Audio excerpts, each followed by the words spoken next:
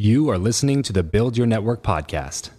If you're tired of the old way of networking, the business cards, the awkward conversations, and the aggressive pitches, but you know how crucial your network is to your success in life, then you're in the right place.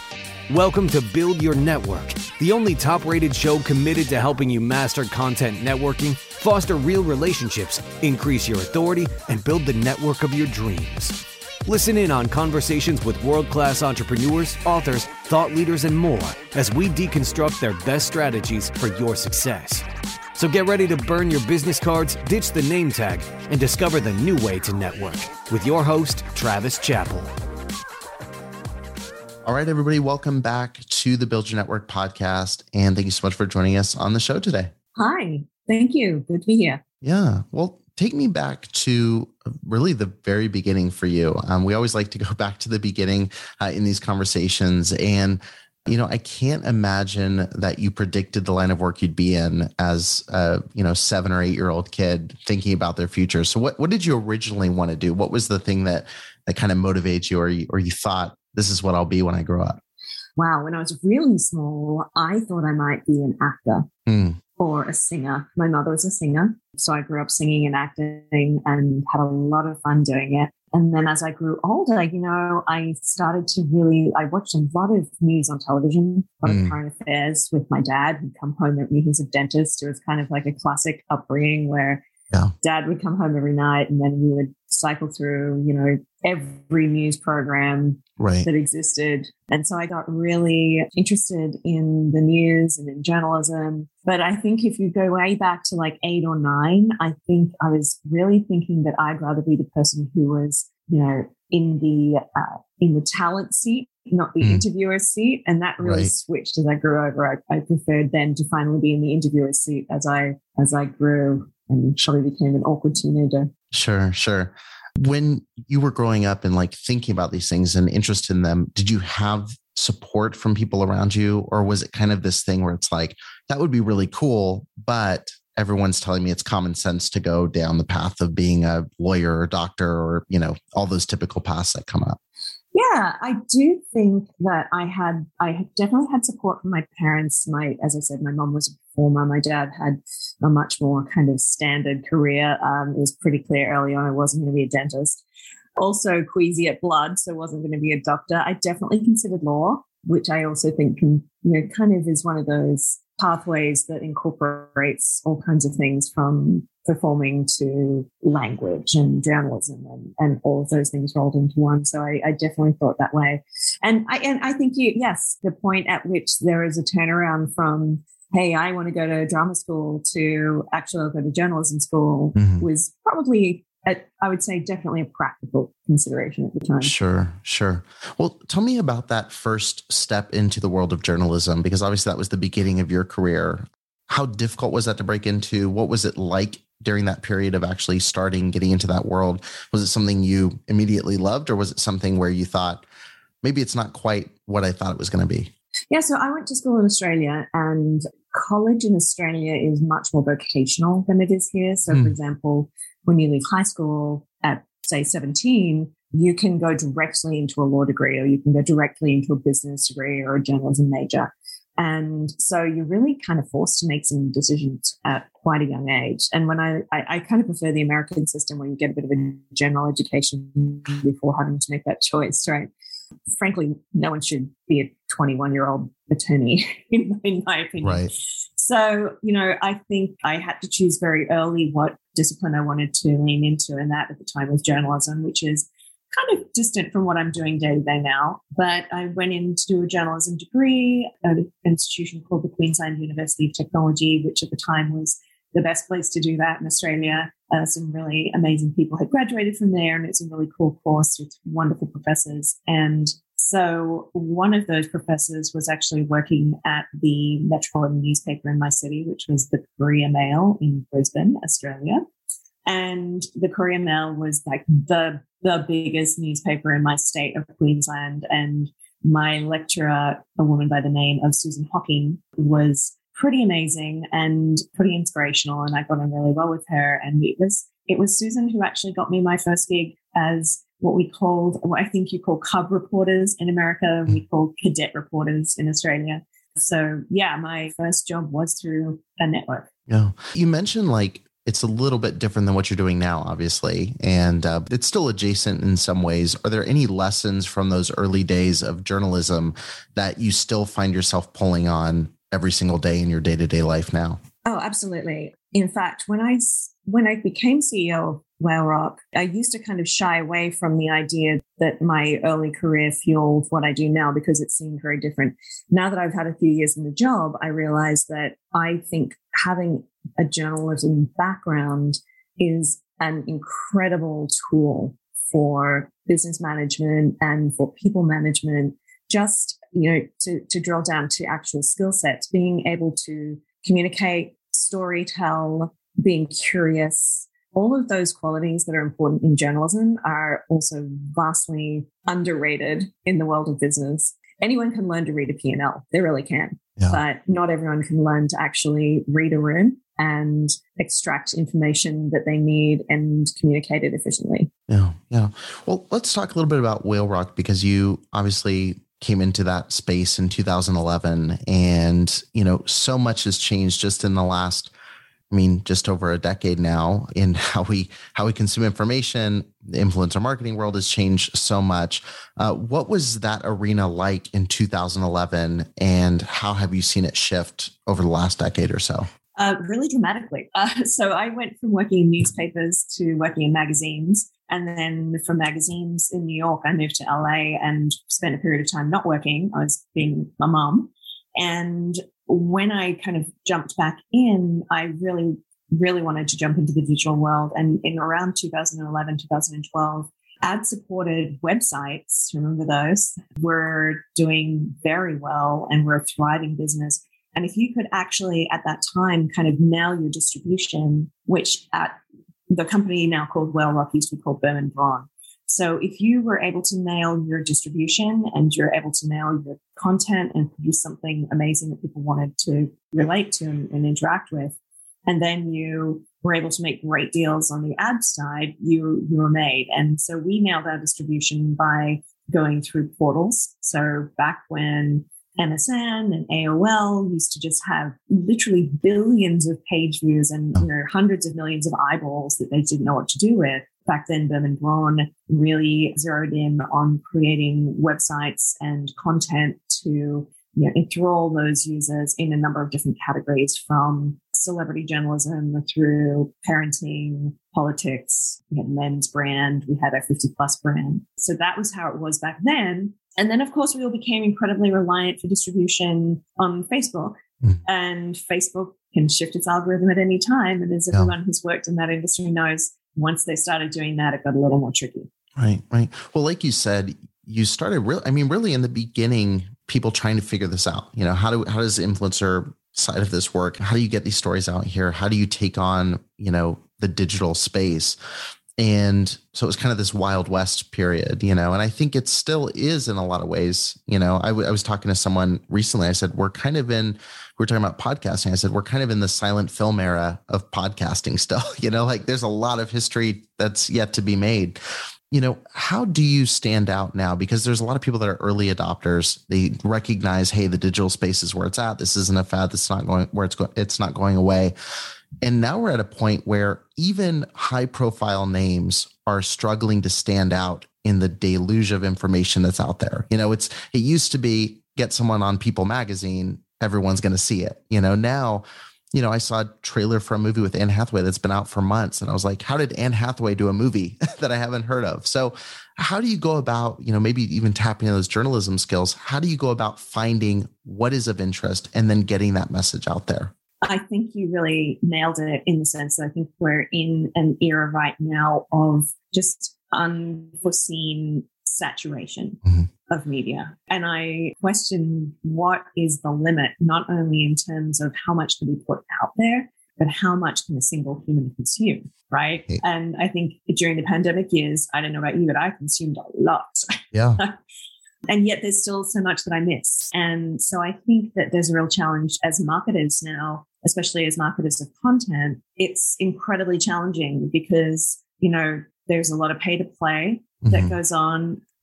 Virality is really a matter of luck. So, I think the foundation has to be there, right? You have to be producing something that is excellent. So that's stage one. But then you really have to be thinking about, well, how do I get noticed? How do I rise to the top? And a lot of it is happening through partnerships. Partnerships are probably a stronger marketing tool than almost anything else right now, because anyone can pay for distribution, but that level of endorsement that comes from another company, or in your case, another podcast that I'm listening to, recommending your podcast, hence the kind of outcropping of influencer marketing as an industry that didn't even exist 10 years ago. All of that influence piece is vital, that, and that trust in where you're hearing the information. This episode of the show is brought to you by Indeed. We are driven by the search for better. But when it comes to hiring, the best way to search for a candidate is not to search at all. It's to match, and match with Indeed. If you need to hire, you need this platform, guys. I'm telling you, Indeed is your matching and hiring platform with over 350 million global monthly visitors, according to Indeed data, and a matching engine that helps you find quality candidates fast. Ditch the busy work and use Indeed for scheduling, screening, and messaging candidates so you can connect with those people even faster. And it doesn't just help you hire faster. In fact, 93% of employers agree that Indeed delivers the highest quality matches compared to other job sites, according to a recent Indeed survey. And look, guys, one of the things that I wish I would have used Indeed for is this matching service.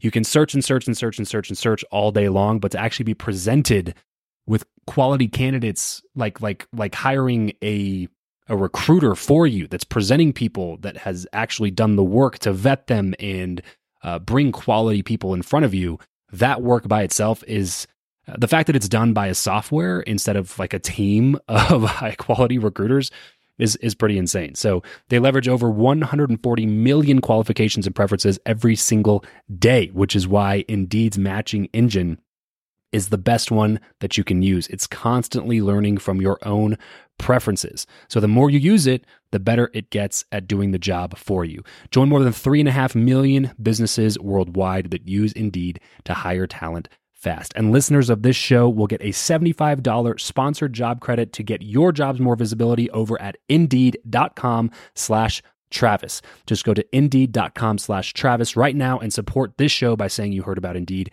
here on the podcast. Indeed.com/Travis. Terms and conditions apply. If you need to hire, you need Indeed. Yeah, I mean, we're definitely all in on the partnership side, and that's something we've seen in our business. And obviously with Guestio, we're trying to connect people who have credibility that's already been established and connect them with people who may have an incredible message, but don't have the platform, to get that message out. And, we've seen it. It does something for you when you sit across from someone who has an established brand or has an established influence. But I'm curious on that side as well. Are you seeing any shift away from, say, the power of an influencer, because we throw around the term influencer all the time. As there's more saturation, as more people are hitting that lucky viral streak on a TikTok or something like, how much does pre-existing credibility matter when coming into sharing a story or developing your brand further? I think pre-existing credibility is important. Engagement rates are important and often overlooked, right? So a lot of times when hiring influencers, brands will look at their following, but not really spend enough time thinking about engagement rate. I think one shift that I'm really noticing in the influencer marketing space is it is very hard to break in and really build your following on a new platform. It would be very hard for a new face or a new young face to enter the modeling world. That's really tough to crack. And you see it how when you're trying to develop your following on new platforms or newer platforms like TikTok, a TikTok following for most content creators or brands grows way faster than an Instagram following now. Mm-hmm.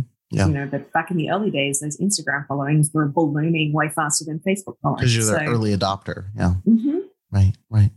Well, I'm curious before we get to the end here, and like I said, I want to be respectful of your time.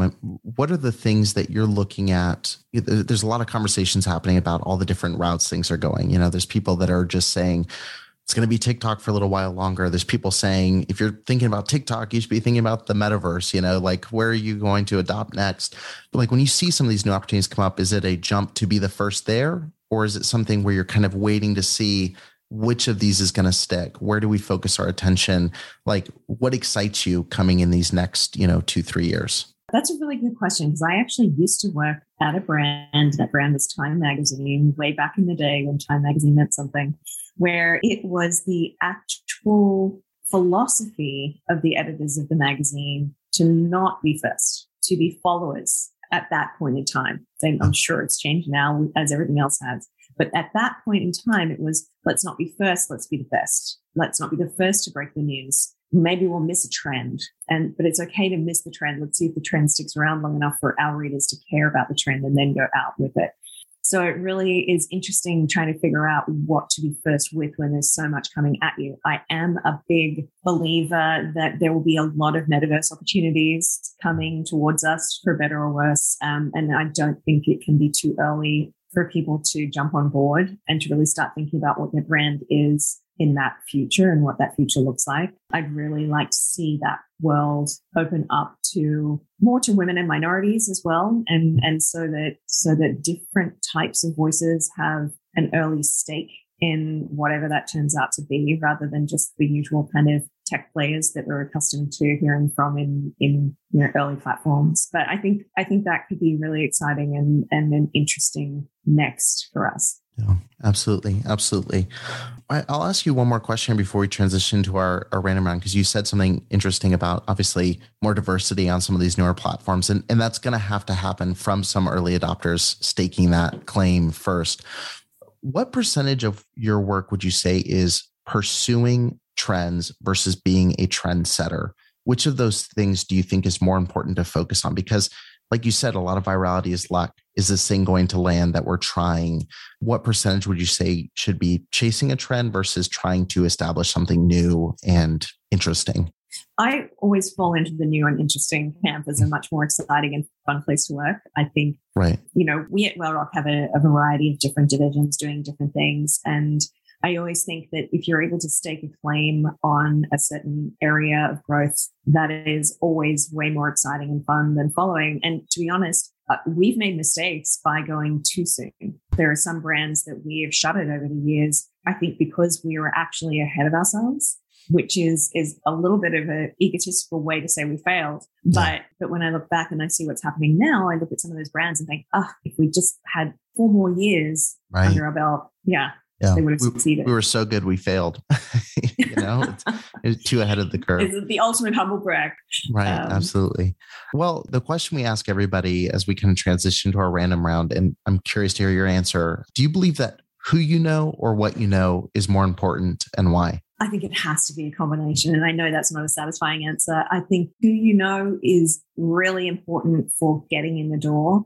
And then what you know is how you're going to prove yourself and open the new doors to come that are ahead of you. Awesome. Love that. Well, I have a couple quick questions here we'll run through just so they can get to know you a little bit better on the show. First, what profession other than your own do you think it would be fun to attempt? I would love to be a cartoon voiceover actor. Okay. Interesting. I'd like to work in my pajamas and be silly all day. There you go. If you could sit on a park bench with anybody, past or present, and talk to them for an hour, who would it be and why? My answer to these kinds of questions changes daily. Today, I'm feeling Emily Bronte. Okay. What would be the first thing you'd want to ask? I would ask her, how the hell did she pull it off in that era to write novels that have lasted, so many years, knowing the circumstances in which she was living. I'm kind of fascinated with that era for women. Yeah. How do you like to learn best? Is it books, podcasts, video? What's your favorite way to consume that new information? I'm a reader. I do listen to podcasts. I'm not a huge fan of watching videos. I watch TV to escape, but I am a reader. What are you watching right now? I just finished watching the latest of Ozark, which is fabulous. Big fan of Ozark, Succession. Just watched and Just Like That, but I don't want to talk about that because I didn't love it. Really? Okay. Interesting. Yeah, we just finished and Just Like That. What do you think? So there were some that I didn't like, but I liked it, I think, more than most. What do you do though? How do you go back and revisit that and match what it was? It's one of those things where like I went into it going, it's not going to be Sex and the City, but but I had fun with it. I really didn't like what they did with Miranda's character throughout the show. That's the big one. Because they really disempowered, I think, when she was kind of that powerful force throughout the original series. Yeah, that's the universal criticism, and I agree with that. Yeah, it's fair. What is, or give me a glimpse of your morning routine. Morning routine. Okay, I get up around 6:30, wake up my kids, get the breakfast going. I've got twin 16-year-old boys, and they go to school, frankly, close enough to walk, but I still drive them. So I usually leave the house by about 7:30, drop them to school, go to the gym, come home after a workout, and depending on whether I've got New York calls or LA calls, I am straight on to the Zooms. Gotcha. What's your go-to pump-up song? My go-to pump-up song, which is also annoyingly my telephone ring tone, is Shout to the Top by the Style Council. There you go. What is something that you're not very good at? Any sport involving balls. Not good. Gotcha. And last question, what is the best place online for people to connect with you if they want to follow your journey? I spend a lot of time on Instagram, LinkedIn. They're probably the two big ones. Awesome.